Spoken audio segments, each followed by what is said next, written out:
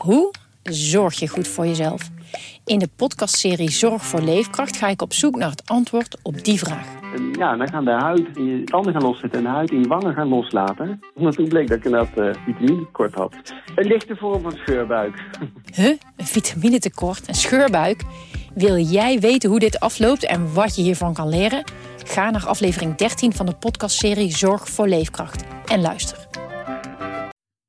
Hij is er niet volledig in of zo, weet je. Ik weet niet hoe ik dat moet omschrijven, maar de volledige toewijding of zo, die mist een beetje. Ik heb soms het gevoel dat hij zelf al denkt van, nou, ja, waar ben ik in hemelsnaam aan begonnen? Was dit maar vast voorbij? Ik heb ook nu eens 2 weken vrij. Ik ben benieuwd of je nog even naar Duitsland gaat, of je dan überhaupt nog terugkomt. Radio Milko. Radio Milko. De podcast over FC Groningen. Ja, we zijn terug. Radio Milko samen met natuurlijk clubwatcher William Pomp. Al was hij er zelf niet bij, dat mocht ik doen in Rotterdam. En supporter Willem Groeneveld. We hebben allebei een verschrikkelijke wedstrijd gezien, William. Ja, ik was in Deventer. Jij was Deventer bij Go Ahead Emmen, ik bij Sparta Groningen. Ja. Maar wel, dacht ik, 2 hele mooie uitwedstrijden eigenlijk. Het zijn 2 mooie clubs waar we naartoe mochten gaan. Toch? Op papier. Ja, op papier fantastisch. Ja, twee geweldige clubs natuurlijk. Ja. Die de historie van het Nederlands voetbal mede hebben bepaald. Go Eagles komen in Radio Meerdijk natuurlijk uitgebreid op terug. Want ik mag zo graag, als ik daar mijn auto heb geparkeerd, door die wijk lopen.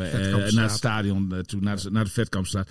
Al die vlaggen steken uit de gevels. Heel mooi. Ouderwets Oosterparkgevoel wat je daar hebt. Ja, nou echt. Ja. En ook qua sfeer. Zo, ik heb er een tijdje met René Haak over. Maar goed, daarover later meer. Ja, maar Sparta was ook, dat is natuurlijk ook een prachtige club. Geweldig. Ja. Waar kon je parkeren aan de, zeg maar, je komt aanrijden, heb je rechts het kasteel en links kun je dan, zeg maar, zo een beetje achter het viaduct, zo een beetje klopt. Bij dat spoor. P5. En het grappige was, daar heb ik eigenlijk het hoogtepunt van mijn dag beleefd. Ik mocht meerijden met collega Stefan Bleker van RTV Noord. Dankjewel Stefan nog daarvoor. Je had nog steeds je rijbewijs niet. Ik heb mijn rijbewijs nog niet, nee. Was het een leuke autorit? Het was een hartstikke leuke autorit. Okay. Ja, we hebben enorm veel plezier gehad. Hield hij zich een beetje in? Zeg maar qua gedrag en zo. Het was echt leuk. Het was echt leuk. Lekker getafeld op de terugreis. Op de terugreis heeft hij me zelfs nog mooi afgezet in Hilversum. Is hij een stukje voor me omgereden. Geen probleem, zei netjes. Geen probleem, zei hij. Ja. Wat een man. Maar goed, mijn hoogtepunt was op die parkeerplek. Van Noord, op parkeerplek. Van ons allemaal. Van ons allemaal dus. Ik kwam op parkeerplek en toen kwam er iemand aanrijden. Een bekende van mij uit Groningen, Gerke. En die had zijn vrouw en 2 zoons in de auto. En hij, zijn vrouw en zijn ene zoon zijn voor FC Groningen. En zijn jongste zoon had een Sparta-shirtje aan. Oh? Dat was dus, en die hebben voor de rest, ze hebben niks met Rotterdam. Ze komen gewoon uit Groningen. Maar hij, ik denk een ventje van, nou, ik zou gokken 9 of zo, denk ik. Ik ben niet precies hoe oud.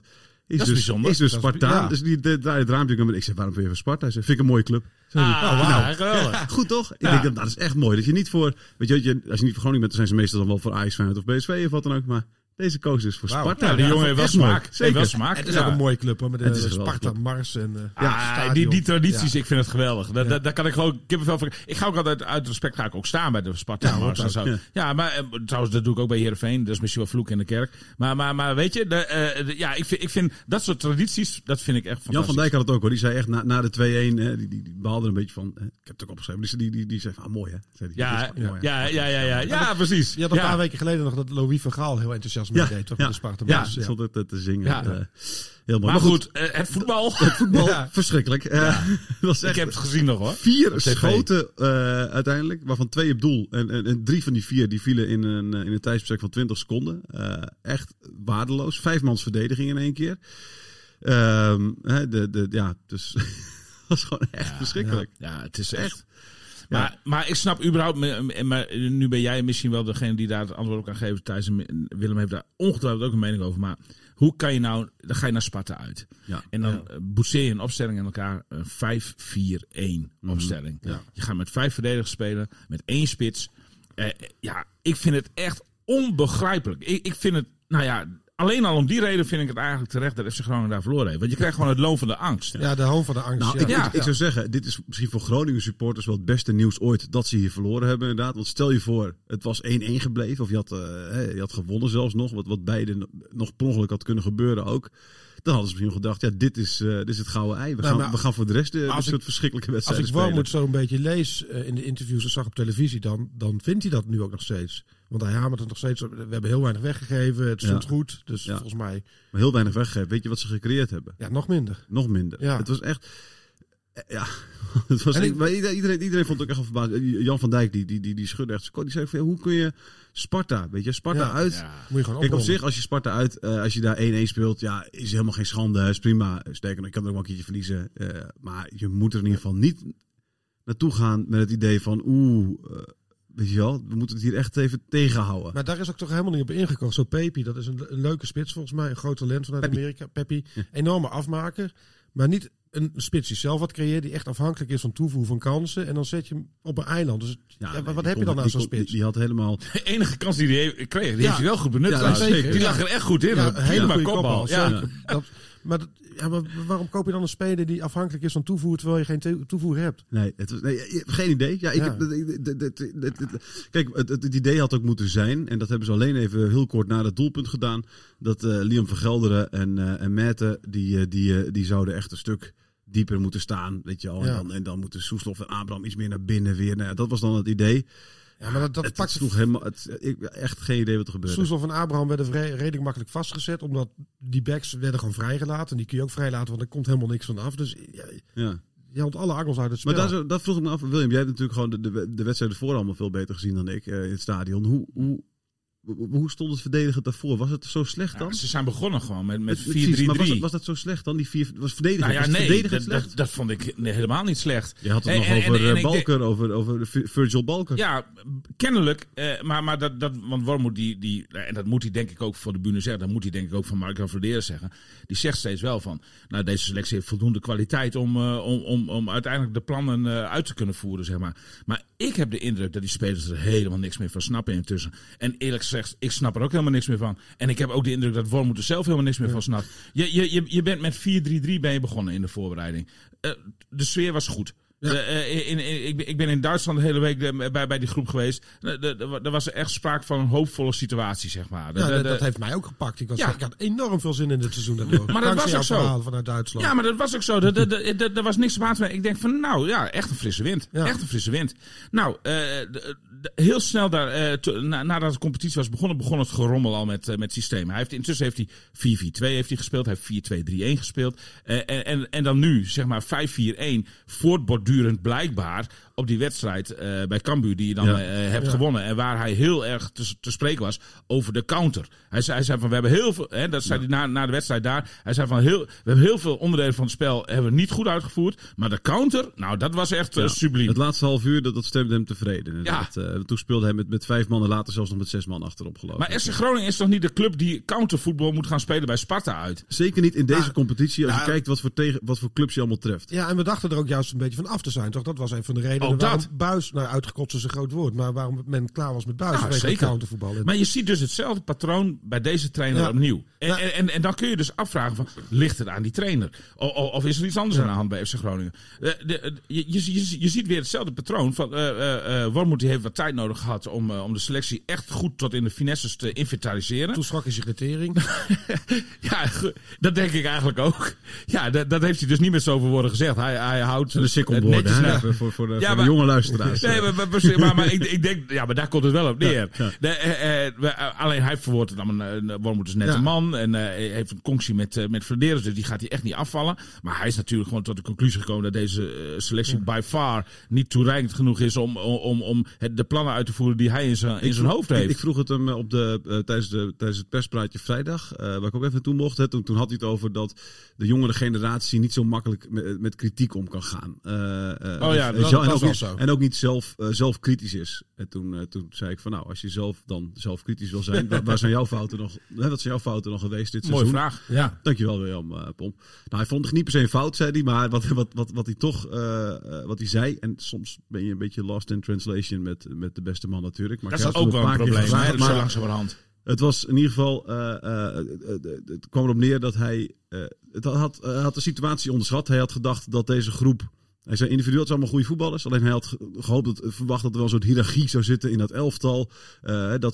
Dat ze dingen makkelijker op zouden kunnen pakken, et cetera. Daar kwam het een beetje op neer. Dat had hij toch. Hij had gedacht dat het makkelijker zou zijn dan het was. Hij zet grote vraagtekens achter de mentale weerbaarheid van spelers. En ook de gretigheid die spelers hebben om zichzelf te ontwikkelen. Maar ik heb ook de hiërarchie. En daar zei Jan van Dijk wel iets grappigs over. Hij zei, kijk bij Sparta, als je daar kijkt, die driehoek met Ouassar, Vriends en de Guzman. Hij zei van dat is wel duidelijk voor de rest van het team.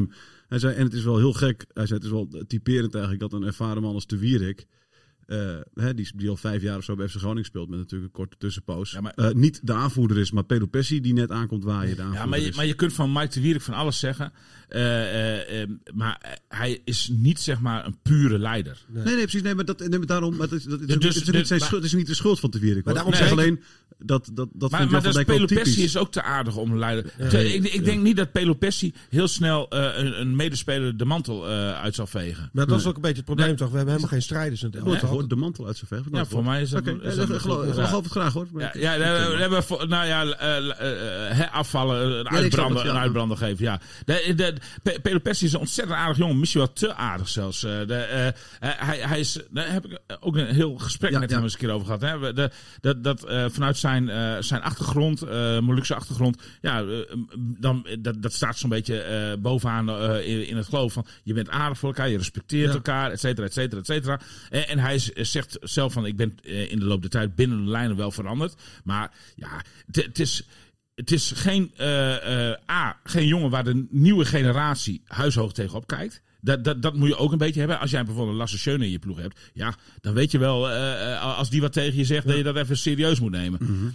Nou, is ook iets anders dan iemand die bij Sheffield United of iemand die in Bernabeu een vrije trap van 30 meter de kruising jaagt. Maar ook de Guzman bijvoorbeeld. En jij noemde dat 3. Ja, weet je, dat zijn jongens. Nou, daar zeg je als jonge speler. Zelfs van de nieuwe generatie, waarvan ik de indruk heb dat die zich niet heel erg veel aantrekken van autoriteit en gezag. Mm-hmm. Maar zelfs als nieuwe generatie zeg je dan wel van ja, maar goed, jij hebt wel wat bewezen, dus voor jou kan ik wel wat aannemen. Maar dat is ook het hele probleem, toch? Zo'n speler mis je wel bij FC Groningen. Ja, enorm is je die voor mij. En Michael de Leeuw was dat ook niet, hoor. Nee, zeker niet. Heeft de trainer dat zelf dan wel? Want kijk, die man is vorige week is 62 geworden. We hadden het er ook over. Jan van Dijk zei het zelfs nog op de tribune. Hij zei, daarom heb ik al geen zin meer om trainer te zijn, zei hij. Want ik heb niet die feeling meer met die jongere generatie. Nee, en je hebt eigenlijk in mijn ogen 2 types die voor zo'n groep kunnen staan. Als je ouder bent, dat is toevallig zo'n soort Foppe de Haan, weet je wel, die spelers dan zo lief en schattig vinden, zoals Royston Drenthe, dat ze daar op een of andere manier een klik mee hebben. Echt de opa, waar je respect voor hebt. Of gewoon knetterautoritair, zoals Louis van Gaal. Weet je wel? Maar die heeft ook op basis van zijn staat van dienst natuurlijk. Dat heeft Wormuth inderdaad ook niet. Hè? Dat is niet onlogisch als je tegen Groningen maar jij noemt het woord opa. Ik hoor dus dat de spelers van FC Groningen Wormuth achter zijn rug om ook opa noemen. Ja. Nou, dat zegt eigenlijk al alles. Precies, maar ik denk dat je 2 verschillende soort opa's hebt. Eentje zo'n opa van, eens kijken, die oude man waar we niet naar luisteren. Of die oude seniele man. Of die schattige man, weet je wel, waar we dus wel iets voor gaan doen. Maar ik denk het bij hem inderdaad, als je het op die manier achter zijn rug om doet, ja, dan is het al, dat geeft al aan dat het niet... dat hoor ik ook een beetje. Hij wordt niet serieus. Ik denk dat hij door een bepaalde spelers in de groep niet serieus genoeg wordt genomen. Dat hoor ik ook een beetje uit de boezem van de club. Dat spelers, wat je net zegt, hem niet serieus nemen. Nee. En dan heb je wel een groot probleem. Want, dat is een heel groot probleem. Volgens mij is dat ook wat je ziet. Want die spelers hebben onderling of individueel best wel kwaliteiten. Dus het is best... De afstemming is misschien niet helemaal goed, de samenstelling niet goed. Maar er zit wat in die selectie waardoor het er niet uitkomt. Nou, dat klopt. En hij pakt het ook wel aan, moet ik zeggen. Want ik denk dat het verwijderen van Ngonga uit de eerste selectie hier ook wel deels mee te maken heeft. Maar je kunt er nu op wachten. Casemiro is net zo'n jongen. Die is nu gepasseerd. Nou, die kan nu het bloed van de Wormuth wel drinken. Die zal... Maar die jongens hebben heel veel moeite om zelf in de spiegel te kijken, zeg maar. Van, goh, zal het misschien ook... zal ik zelf er ook de hand... speelt altijd gewoon ook niet goed voor... Nee, maar daarover denken we ook... Het is geen respect, toch? Nee, dat wil ik precies Thijs. Daar heb je gelijk in. Ik vind dat Casemiro ook een beetje kapot gemaakt is door de trainer. Nou, maar vorig jaar speelde hij wel centraal. En toen was de laatste serie wedstrijden, die 8-7 wedstrijden dat Groningen verloor. Dat klopt. Speelde hij ook als een maar toen speelde hij het hele elftal. Maar volgens mij speelde hij toen ook rechtsback. Nee, de laatste 8 wedstrijden vorig jaar. Nee, speelde hij centraal. Nee. Met de 5-mansverdediging, met de 3 man achterin. Misschien een wedstrijd maar of zo, maar niet consequent. Maar nu wordt Sverko erin gebracht als derde verdediger. En die is toch sowieso per definitie slechter dan Casemiro. Ja, maar daarover kun je wel zeggen natuurlijk dat je, als je met 5-3-2 gaat spelen, ga je niet 3 rechtspoten misschien... maar we hebben het over basisgedrag de hele tijd. En als je Sverko ziet pasen, alle pasen van hem komen op de verkeerde voet uit. Eén keer kwam hij op, een beetje Sverko, en... er stond Peppi al tussen 2 verdedigers in. En hij wilde hem inspelen, maar hij speelde hem over hem heen, zeg maar. Weet je, dat was echt heel slecht. Ja. Dus Jan van Dijk, die zat ook te schudden, die zei maar, hij gaat nu over die man heen. Maar hij zo, als hij iets lager was geweest, had Sverko gewoon midden in zijn gezicht gekregen. Daar heb je ook helemaal niks aan, weet je. Die zat echt te kijken van, dit is echt... Maar het schoot echt allebei gewoon echt in de lach. Maar we hebben het de hele tijd over... Wormuth heeft de hele tijd, en Pelopessi ook naar de wedstrijd, over de basisprincipes van het voetbal wat verkeerd gaat. En dat is gewoon de bal inspelen op de goede voet, op de juiste snelheid. En dat heeft Sverko gewoon totaal niet. En toch komt hij erin. En Casemiro heeft dat wel, ondanks dat hij af en toe wat droomt en een misspeer heeft. Heel veel clubs, als je erover nadenkt, heel veel clubs hebben toch wel zo'n leidersfiguur, zeg maar, zo'n respectfiguur in Fortuna Sittard met hoe heet die Seuntjes. Nee joh, Yilmaz. Ja, maar daarvoor hadden ze Seuntjes natuurlijk. Precies. Ook. Is nu gek geworden. Sparta noem je net zelf al. De Guzman, Vriends, ja, zeker. Precies, NEC met Schöne. Ja. Weet je, ik denk dat je zo'n speler wel echt nodig hebt. En dat vind ik ook wel een beetje... Groningen scout heel veel op data. Hè. Uiteindelijk gaan ze ook wel fysiek altijd kijken en zo. Maar, karakter, dat ze niet in data. Ja, maar precies. Dat haal je niet uit data. Nee. Ik denk dat ze daar ook een beetje in doorgeschoten zijn inmiddels. Ik denk dat je ook tot die conclusie... Je zit heel dromerig te kijken. Ja, nee, zeker. Ik zat na te denken over scouting. Nou, had ik iets over in de auto tegen Bleken gezegd. Hoe je moet gaan scouten. Wat heb je gezegd erover? Want dat sluit hier natuurlijk naadloos op aan. Nou ja, zeker. Want mijn idee van scouting, wat je moet doen, zeg maar, is heel simpel hoor. Je kan de eerste scoutingsapparaat, kun je mij even opdoeken. Je gaat gewoon, je kijkt elk jaar. Hè, elk jaar hebben de supporters een verkiezing van speler van het jaar. Nou, weet je wel, de speler van het A van Ajax, daar kun je helemaal niks mee. Maar misschien de speler van het jaar van het rechterrijtje van de Eredivisie en van het linkerrijtje van de Eerste Divisie, daar kijk je gewoon naar. Ja. Dan kijk je, oké, wie was back? Nou, hop. Want je weet 2 dingen van speler van het jaar. Of ze zijn echt supergoed, hè? Gewoon voetballend echt gewoon heel goed. Of ze zijn 90 minuten lang, zeg maar, gewoon keihard aan het draven. Zo scout ik ook bij... Vinden supporters ook mooi. Nou, haal je gewoon die spelers, haal je allemaal op. Ja. Dan heb je gewoon hartstikke leuk elftal, volgens mij. Zo scout ik lijkt me een uitstekend scoutings manier. Maar goed, waarschijnlijk zijn de meeste scouts het hier niet mee eens. Maar die hebben dubbele belangen. Toch goed idee? Ja, nee, heel goed idee. Maar even serieus over de scouting. Je gaat er toch wel rekening mee houden met wat voor selectie je hebt en welke kwaliteit je erbij moet halen om dat aan te vullen. Dus je hebt een Abraham op linksbuiten. En die moet naar binnen komen. Dus je wil een linksback die er overheen komt, die bal vast is. Maar die wordt niet gehaald. En de rechtsback net zo. Ik heb het een paar weken geleden ook al een keer gezegd hier achter deze microfoon. Volgens mij moet Groningen er alles aan doen om Zeefuik terug te halen. Nou, helemaal. Nou, jij leest mijn gedachten bijna. Ja. Ik zat er echt net aan te denken. Want leiderschap is 1 ding dat ze missen, maar FC Groningen DNA is het tweede. Ja. En dat met zo'n DOC-fuik, dat was het toonbeeld van FC Groningen DNA. En dat is ook iets waar Wormuth zich week in week uit over beklaagt. Hè? Gebrek aan vechtlust, zeg maar. Ja. Daar begint het toch wel mee. En dat is eigenlijk ook het enige wat een deel van de supporters, in ieder geval de deel dat achter het doel zit. Heel veel zagrijn neer inmiddels. Ja, nou, dan kun je... Vertel eens, hoe is daar de stemming? Nou ja, en DOC-fuik ben ik dus mee, om daar nog eventjes... Ja, die komt niet aan spelen toe in Duitsland. Niet, nee. Goed. Ze hebben het geprobeerd om hem terug te halen, toch? Of ze hebben geïnformeerd, volgens mij. Volgens mij geïnformeerd, ja. Maar dan moet je misschien meer de portemonnee trekken. Nou, dat denk ik wel. Ja, en dat geld is er nu. Ja. Nee, maar er is heel veel zagrijn. Er waren natuurlijk 2 uitwedstrijden, dus ik ben niet geweest. Maar in alle appgroepjes en op het forum, het is... het is erger dan eind vorig jaar. Ja. Omdat, en Thijs Faber van Converminder podcast beschreef het al mooi. Die zei, het is Danny Buis voetbal, maar dan slechter uitgevoerd. Dus ja, je bent veel verder dan... veel verder vanaf dan vorig jaar. Ja, en bovendien een trainer die minder sympathie heeft bij de achterban. Ja. Dus Danny Buis heeft ook wel even tijd nodig gehad om het Danny Buis voetbal, zeg maar, te perfectioneren en uit te voeren. Hè, zeg maar. Dus, want het eerste half jaar met Danny Buis was ook heel slecht, laten we dat ook niet vergeten. Ja. En daarna maar goed, je ziet hetzelfde patroon. Maar dat was een beginnende trainer. We hebben nu een heel ervaren trainer. Ja, dat klopt. Ja, maar goed, deze heeft gezien zijn leeftijd misschien nog wel meer energie nodig om de selectie naar zijn hand te zetten dan Danny Buis. Als het ooit al lukt. Want dan moet dat vraag ik begin me dat zo langzamerhand ook wel een beetje. En als dat niet lukt, dan moet Flederis dan ook een conclusie gaan trekken? Ik denk dat Flederis lot onlosmakelijk verbonden is met dat van Wormuth. Dat kan bijna niet. Maar daar hadden we het vorig jaar al over. Dat dit zeg maar een hele risicovolle keuze wat dat betreft van Flederis is geweest. Hè? Want Wormuth is echt... Het komt echt uit zijn koker. Dus wat dat betreft was het ook wel risico om aan te... 3-jarig contract, wat ik waanzin vond. En nu helemaal waanzin vind natuurlijk. Want wie... Waanzin, mooi Duits woord. Ja, dat is waanzin. Dat is toch mooi Duits. Wat vind je ervan? Wil je een 3-jarig contract voor een trainer? Dat gebeurt toch ook niet zo vaak? Nou, ik vind een 3-jarig contract nog niet zo raar hoor, moet ik eerlijk zeggen. Voor een trainer? Ja, maar je hebt een jaar nodig om iets op te bouwen en dan een jaar om te oogsten. En als je dan Europa in gaat, wat uiteindelijk de bedoeling is, dan wil je ook nog een jaar Europa in met die groep. Ja, wil je... Ideale situatie, maar je weet ook dat trainers passanten zijn, zeg maar. Ja, zeker. Maar goed, weet je, maar of je nou een 3- of 4-jarig of 2-jarig contract hebt, als je zeg maar na een half jaar van een trainer af wil, dan maakt dat ook niet zo heel veel uit. Dan kost je toch meer geld? Ja, nou ja, goed, ja, dat klopt. Ja, misschien dat deze trainer eigenlijk zelf wel opstapt. Ja, precies. Maar overigens, ik wil nog één... Als hij nou hoort van, god, ze noemen me opa achter mijn rug, en dat heeft hij zelf niet gehoord, dan denk ik dat hij zelf zegt van, ja, maar jongens, hier begin ik niet meer aan. Wat ik trouwens heel opvallend vond nog, tijdens het perspraatje afgelopen vrijdag, dus een dag voor de wedstrijd, zei hij van, had hij het over het kunstgras van Sparta. Ja, dat heb ik ook gezien. En toen zei hij van... Ja. Of spelen ze niet meer op kunstgras? Of was dat, weet je wel? Nou, en toen moesten ze van nee, ze spelen niet meer op kunstgras. En toen ik zou je zeggen... Ik heb ze hebben de hele week op kunstgras getraind, dus voor een wedstrijd die niet op kunstgras is. Nee, maar hij houdt daar dus helemaal geen rekening mee. Hij houdt er geen rekening mee. Hij weet het blijkbaar niet eens. Terwijl het echt gewoon... Ja, dat vertelde ik ook Jan van... En die Jan van Dijk zat weer te schudden met zijn kop toen. Van, hij zei van, ja, maar...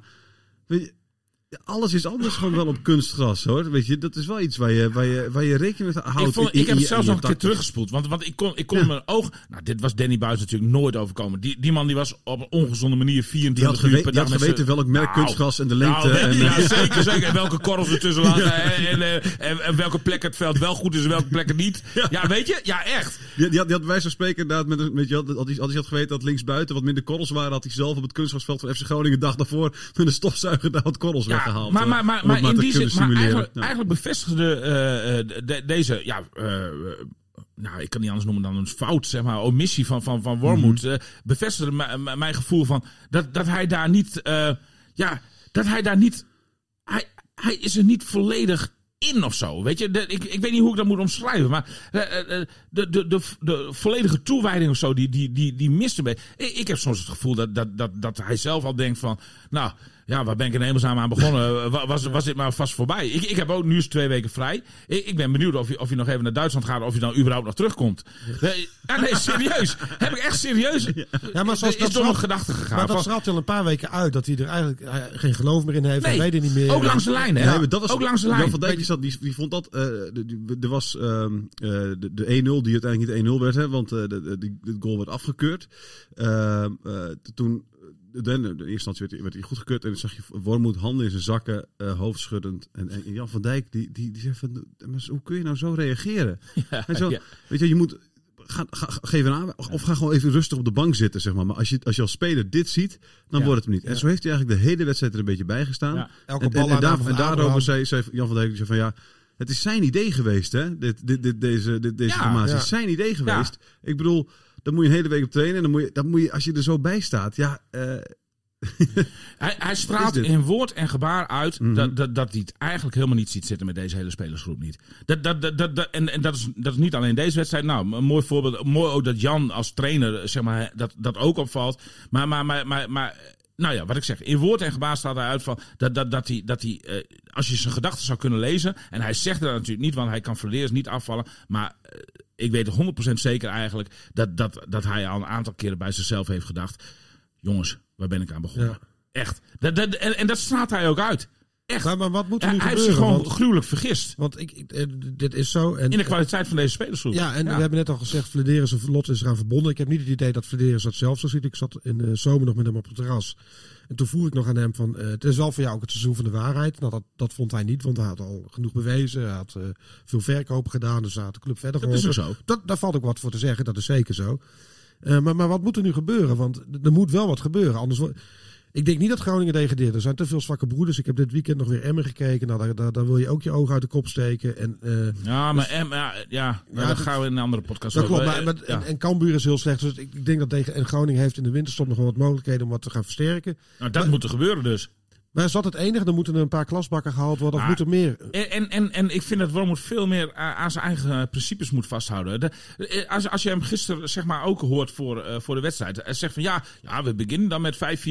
Maar als het goed ging, dan konden ze dan tijdens de wedstrijd overschakelen op 4-3-3 of 4-4-2.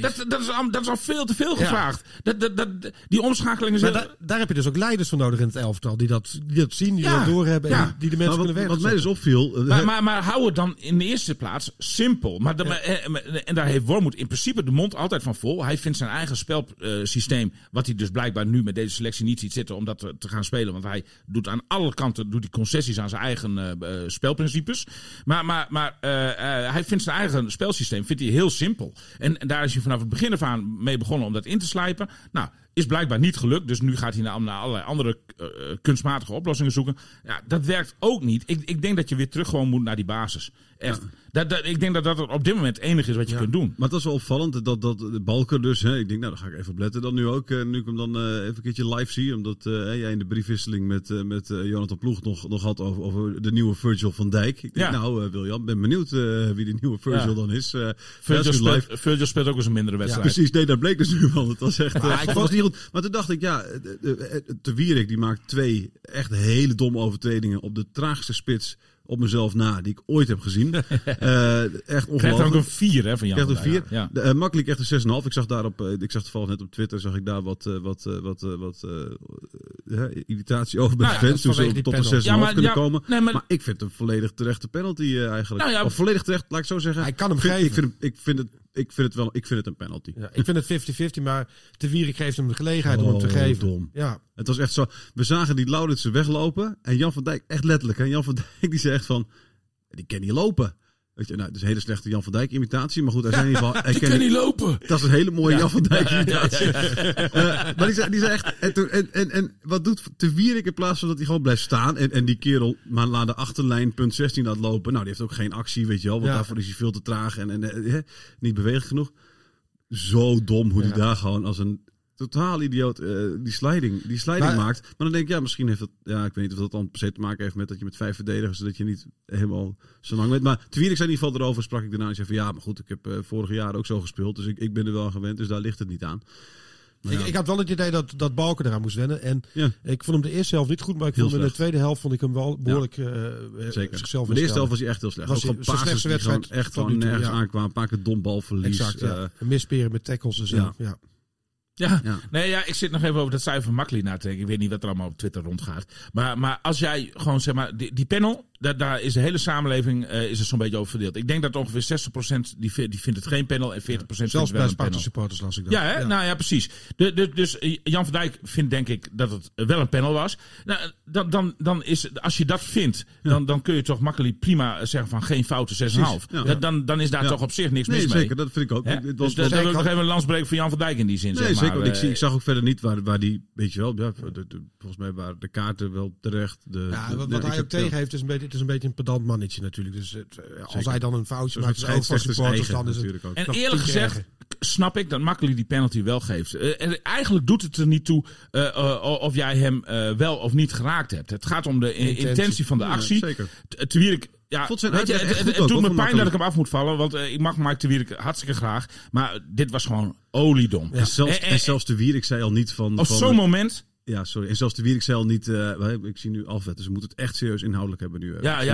Zeker. Ja, Alfred Meester loopt langs. Ja. We gaan het niet hebben bijvoorbeeld over het feit... We zeggen dat er niks veranderd is bij Groningen. Maar één ding is wel veranderd. De clubwatcher ziet er onberispelijk uit weer. Die prachtige baard. En ook nu, want heel veel luisteraars... Die hebben de afgelopen jaren gehoord hoe... Ik zie Alfred heel geërgerd weglopen. De afgelopen jaren had je dat zijn trui aan... waar een heel groot merk op stond. En nu een prachtige, effen marineblauwe kooltrui. Het is niet normaal. Hè? Toen die binnenkwam... Zeer geswanjeerd. Bedankt. Daar Maar daar gaan we het dus niet over hebben. Nee. Want waar we het over gaan hebben is dus Te Wierik. Want zelfs Te Wierik zei na de wedstrijd al... die zei wel ergens van volgens mij raken we niet... Maar die was vooral bezig ook met hoe dom hij het zelf vond wat hij gedaan had. Dus dat zegt ook al wat. Ik zag hem bij ESPN zelfs. Makkely die werd daar geïnterviewd. En ik zag hem bij ESPN zelfs Makkely nog een soort van tikje of vriendelijk tikje of schouderduwtje. Weet ik veel wel uitdelen.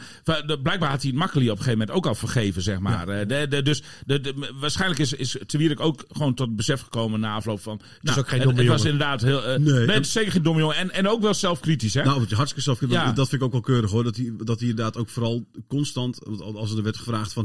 vond je nou wel een penalty? Dat hij zelf al steeds zei van... maar dit had ik gewoon niet moeten doen. Nee, had hij niet moeten doen. Precies. Nee, dat klopt. Te zelfkritisch, want hij, dat heeft hij ook al in interviews aangegeven. Als hij dan 2 of 3 keer een slechte paas geeft, dat het helemaal in zijn hoofd gaat zitten en dat hij er niet meer uitkomt. Dus dat hij misschien te kritisch op zichzelf is met een slechte paas of een slechte bal. Ja, daar is hij wel mee bij. Daar zeker. Te Wierik is wel een speler die moet vanuit zijn natuur spelen en niet te veel moeten nadenken in het veld. Ja. Weet je? Hij kreeg in het begin van het seizoen kreeg hij van Wormuth ook een paar aanwijzingen van dat moet hij niet meer zoveel doen en dat moet hij niet meer zoveel doen. Onder andere dit soort overtredingen maken. Maar dan gaat hij te veel met de rem erop spelen. Ja. En dan heb je geen goede Te Wierik. Want Te Wierik was de laatste weken wel aardig bezig, hoor. Verdedigend was hij zeer stabiel. Daarom vind ik het zo gek dat je tegen Sparta 1 keer zegt van we gaan nog maar een verdediger. Onbegrijpelijk. Wat voor een verdediger. Zijn we weer bij het begin natuurlijk. Nee, ook iemand waar je niks aan hebt. Ja, over die penalty nog 1 ding. Want er is dus heel veel discussie over die penalty. Ik hoorde iemand, ik weet niet meer wie het was en waar het was, maar noem ik van poging tot doodslag is ook strafbaar. En dat vond ik eigenlijk wel een mooie vergelijking, zeg maar. Want het gaat heel veel over, heeft hij hem wel geraakt, niet geraakt. Doet eigenlijk niet de zaken. Als hij niet springt, als hij niet springt, dan heeft die jongen misschien wel als zijn beide enkels kapot. Dat zal eens meevallen, denk ik. Maar inderdaad, ik ben het wel met je eens. Inderdaad, hij moet hem wel springen of je nou raakt of niet. Hij wordt gewoon totaal gehinderd in zijn natuurlijke beweging. Ja. Dus eigenlijk doet dat er niet toe. Eigenlijk is het bezopen dat je in de 89e minuut zo in kon glijden.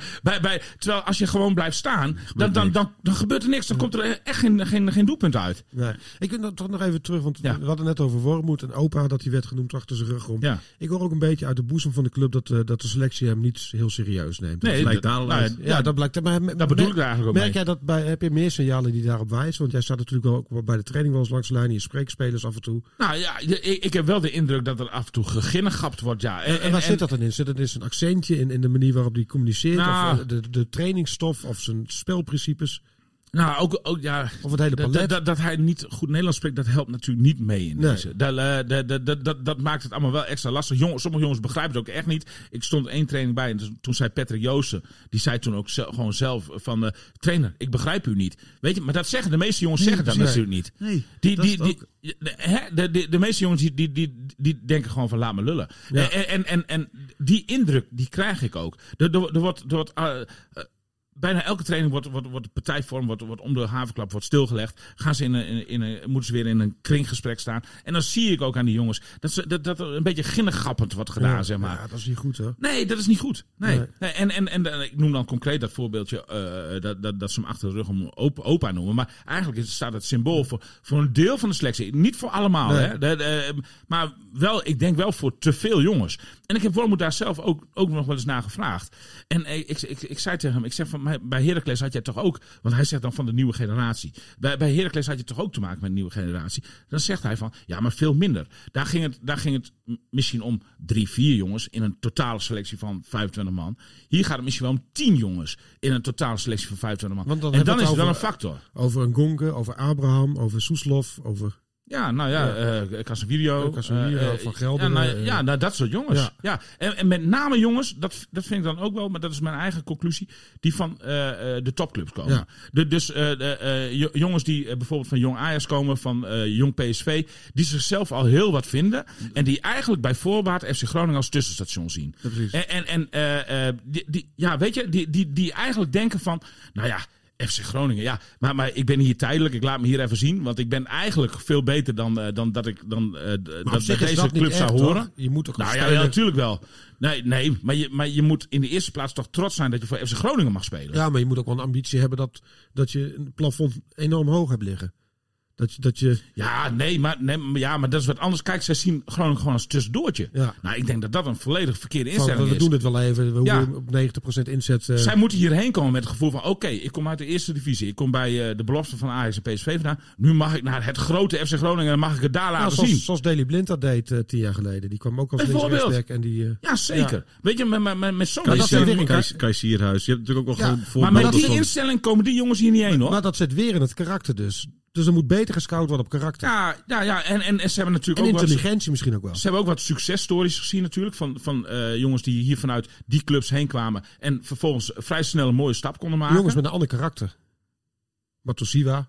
Ja, maar blijkbaar heeft dat dus als effect dat die jongens denken dat het een hele makkelijke stap is. Misschien zouden ze eens een keer met zo'n Matosiwa moeten gaan praten. Of met zo'n Zeefuik. Om te vragen van, maar goed, ik ga nu naar FC Groningen. Wat is er nodig om dan inderdaad dezelfde stap te maken die jullie hebben? Het is wel interessant wat je zegt. Ik kan me herinneren dat Jeffrey Telat bij Heerenveen ooit een keer met een jeugdspeler naar Amsterdam is gegaan. Hakim Ziyech, talentje uit de jeugd van Heerenveen.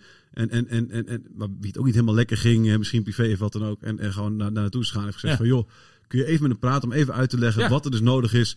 Als je niet alleen om je talent ook daadwerkelijk te gaan benutten. Ziyech heeft erover gezegd, want de volgende keer hoef je in Amsterdam te komen. En dan kom ik met liefde die kant op om het te vertellen. Ja. Weet je, maar het is dat soort dingen zou helemaal geen gek idee zijn inderdaad. Nee. En die Scandinavische jongens hebben dat volgens mij wel. Hè? Die Jurgen Schandarsen en die andere jongens die zeiden van... Ik heb gevraagd bij Nefland, wat voor club is dat? Wat is er nodig? En Nefland zei, je moet je mouw opstropen en dat is nodig. Maar die hebben dus een hele andere achtergrond. Ja. Van Larsen kwam van Salzburg 08. Nou, dat stelt helemaal geen reet voor. 09? Ik dacht 08. Maar ik zit 08 tegen, die twijfel ik ook in één keer. Ik haal graag even vergelijken. Als ik stil blijf, weet je het. Wat zei jij? 08. Ja. De Schalke 09 natuurlijk, dat is het. Maar goed. 04. Ja. Oké. Maar die komen hier inderdaad met het gevoel van... Jeetje, ik ga naar de club waar Virgil van Dijk heeft gespeeld. Waar Arjen Robben heeft gespeeld. Maar deze jongens missen dat respect voor FC Groningen überhaupt. En ik denk echt dat in die kopie zit. En dat er echt uit moet. Ja. Ze moeten trots zijn dat ze hier voor deze club mogen spelen. En daar moeten ze echt bloed, zweet en tranen voor geven. Dat krijgt Wormuth er dus niet uit. Misschien moet jij overgaan tot inderdaad vragen of Matosiwa desnoods via een videogesprek of zo dus een keer in wil breken in de kleedkamer en wil uitleggen wat er nodig is om deze stap te zetten. Of Robben. Ja, wat gaat er met Robben gebeuren? Want ik zie hem elke week wordt er even een close-upje van hem gemaakt dat hij weer naar schudden en flederen zit. Dus hij is nog zeer nauw verbonden bij de club. Nou ja, voor dit soort processen zou ik hem al lang hebben gepolst. Ik weet niet of dat gebeurd is hoor. Robben is nog altijd media stilte. Klimaat en discipline heeft. Ja. Wat zeggen jullie? Gewoon de Wormuth eruit over 2 weken Robben interim. Nee, maar ik zie in Robben geen hoofdtrainer. Okay. Nee. En ik denk ook dat hij dat helemaal niet wil. Robben die vindt het volgens mij best wel lekker zoals nu. Ik hoor wel dat hij zich af en toe een beetje verveelt. En dat hij allerlei vrienden belt om te gaan padellen. Maar niemand wil tegen de padellen omdat hij zo bloedfanatiek is. Dat iedereen aanpakt. Ja. En andere mensen werken ook gewoon. Hè, weet je? Ja, dat is ook nog een factor. Maar... nou ja, goed. Ja, ik denk dat Robben de jongens wel kan uitleggen. Maar ja, goed, zouden ze dan wel respect hebben voor Robben? Nou ja, dat kan toch niet anders? Nee, dat dacht ik ook. Nee, dat denk ik ook. Ja, dat kan bijna niet anders. Nee dat klopt. Ja. Als je daar al geen respect voor kunt opbrengen, dan kun je het contract beter direct verscheuren. Ja. En maar ik denk wel dat dit wel een probleem is. Ja. En dat Wormuth bij Heracles in de goede tijd wel spelers had die echt trots waren om voor Heracles te spelen, zeg maar. Ja, je moet trots zijn om voor FC Groningen te spelen. En er is genoeg om trots op te zijn voor FC Groningen. Het is een prachtige, een schitterende club. Fanatieke support. Dat viel me ook wel weer op het stadion. De support, zeg maar. Weet je, het was, ik zat iets dichter bij de Groningen fans dan bij de harde kern van Sparta, maar het scheelde niet veel. Ja. Maar ik hoorde met name op het laatste kwartiertje na dan, toen logischerwijs Sparta wat vocaler werd, ook omdat het wat meer aandrong. Het grootste gedeelte hoorde je de Groningen supporters. Dat was echt uitstekend. Maar daarom heb ik zo met ze te doen.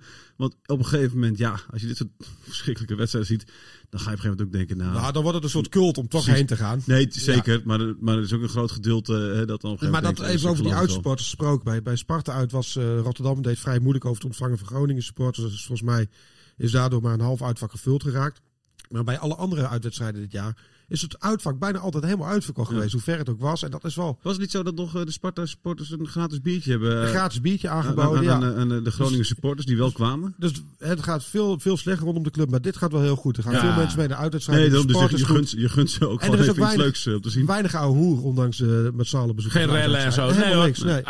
De huidige achterban is een sieraad voor de club. Daar ben ik helemaal mee eens. Hartstikke mooi. Een van de weinige sieraden op dit moment. Ja, dat helaas wel, ja. Groningen wil bijna.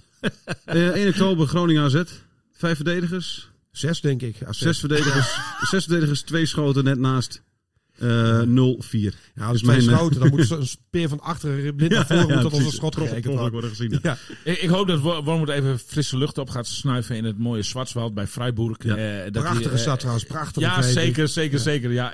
En dat hij met fris hoofd terugkomt en dat hij tot de conclusie komt dat hij bij zijn eigen principes moet blijven. En dat hij, hoe moeilijk het ook is, daar toch mee door moet gaan. Okay. Is dat de beste conclusie of moet hij de conclusie trekken? Dit is niet mijn club, het wordt niks. Nou, daar vind ik het echt daar vind ik wel een beetje te vroeg voor, ja. Okay. Maar ik hoop ook niet dat hij dat doet, want ik vind het verder een interessante en aardige man waar ik nog wel een tijdje verder mee wil samenwerken. Goed, het gaat natuurlijk niet om... Ja, daar wil ik nog graag een keer met hem over praten. Maar het gaat hier natuurlijk niet om mijn belang. Maar ik denk ook niet dat hij... heb je ooit een Duitser de handdoek zien werpen? Nee. Kijk, ik denk niet dat we zo ver... Maar het is wel echt... recent niet in elk geval. Maar het is wel echt... Ik vind Duitsers hebben geen humor, hè? Dat klopt wel. Dat kan ik inmiddels bevestigen. Ik ben ook een weekje in Duitsland geweest. Dat steamt.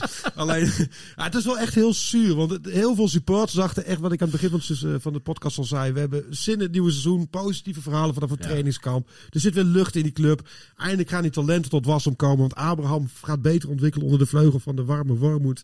In plaats van de kille buis. En de deceptie is zo groot. Ja. Maar goed, we sluiten af met deze vrolijke noot. Gelukkig zijn er heel veel nog 27 wedstrijden. Nog alle kansen. En nog 7 tot de winterstop volgens mij. Ja. En er zijn heel veel zwakke broeders in de Eredivisie. En als je heb veel voetbal gekeken. Dus ik maak me geen zorgen over. En als je in het stadion zit en er is niks aan. Kijk dan eventjes naar die perstribune, want dan zie je iets hoor. Dan zie je echt iets zitten. Laat je verrekijker erbij. En zo eindigen we toch positief en met een vleugje humor. Dat is toch mooi. Bella figura. Dankjewel jongens. Ciao.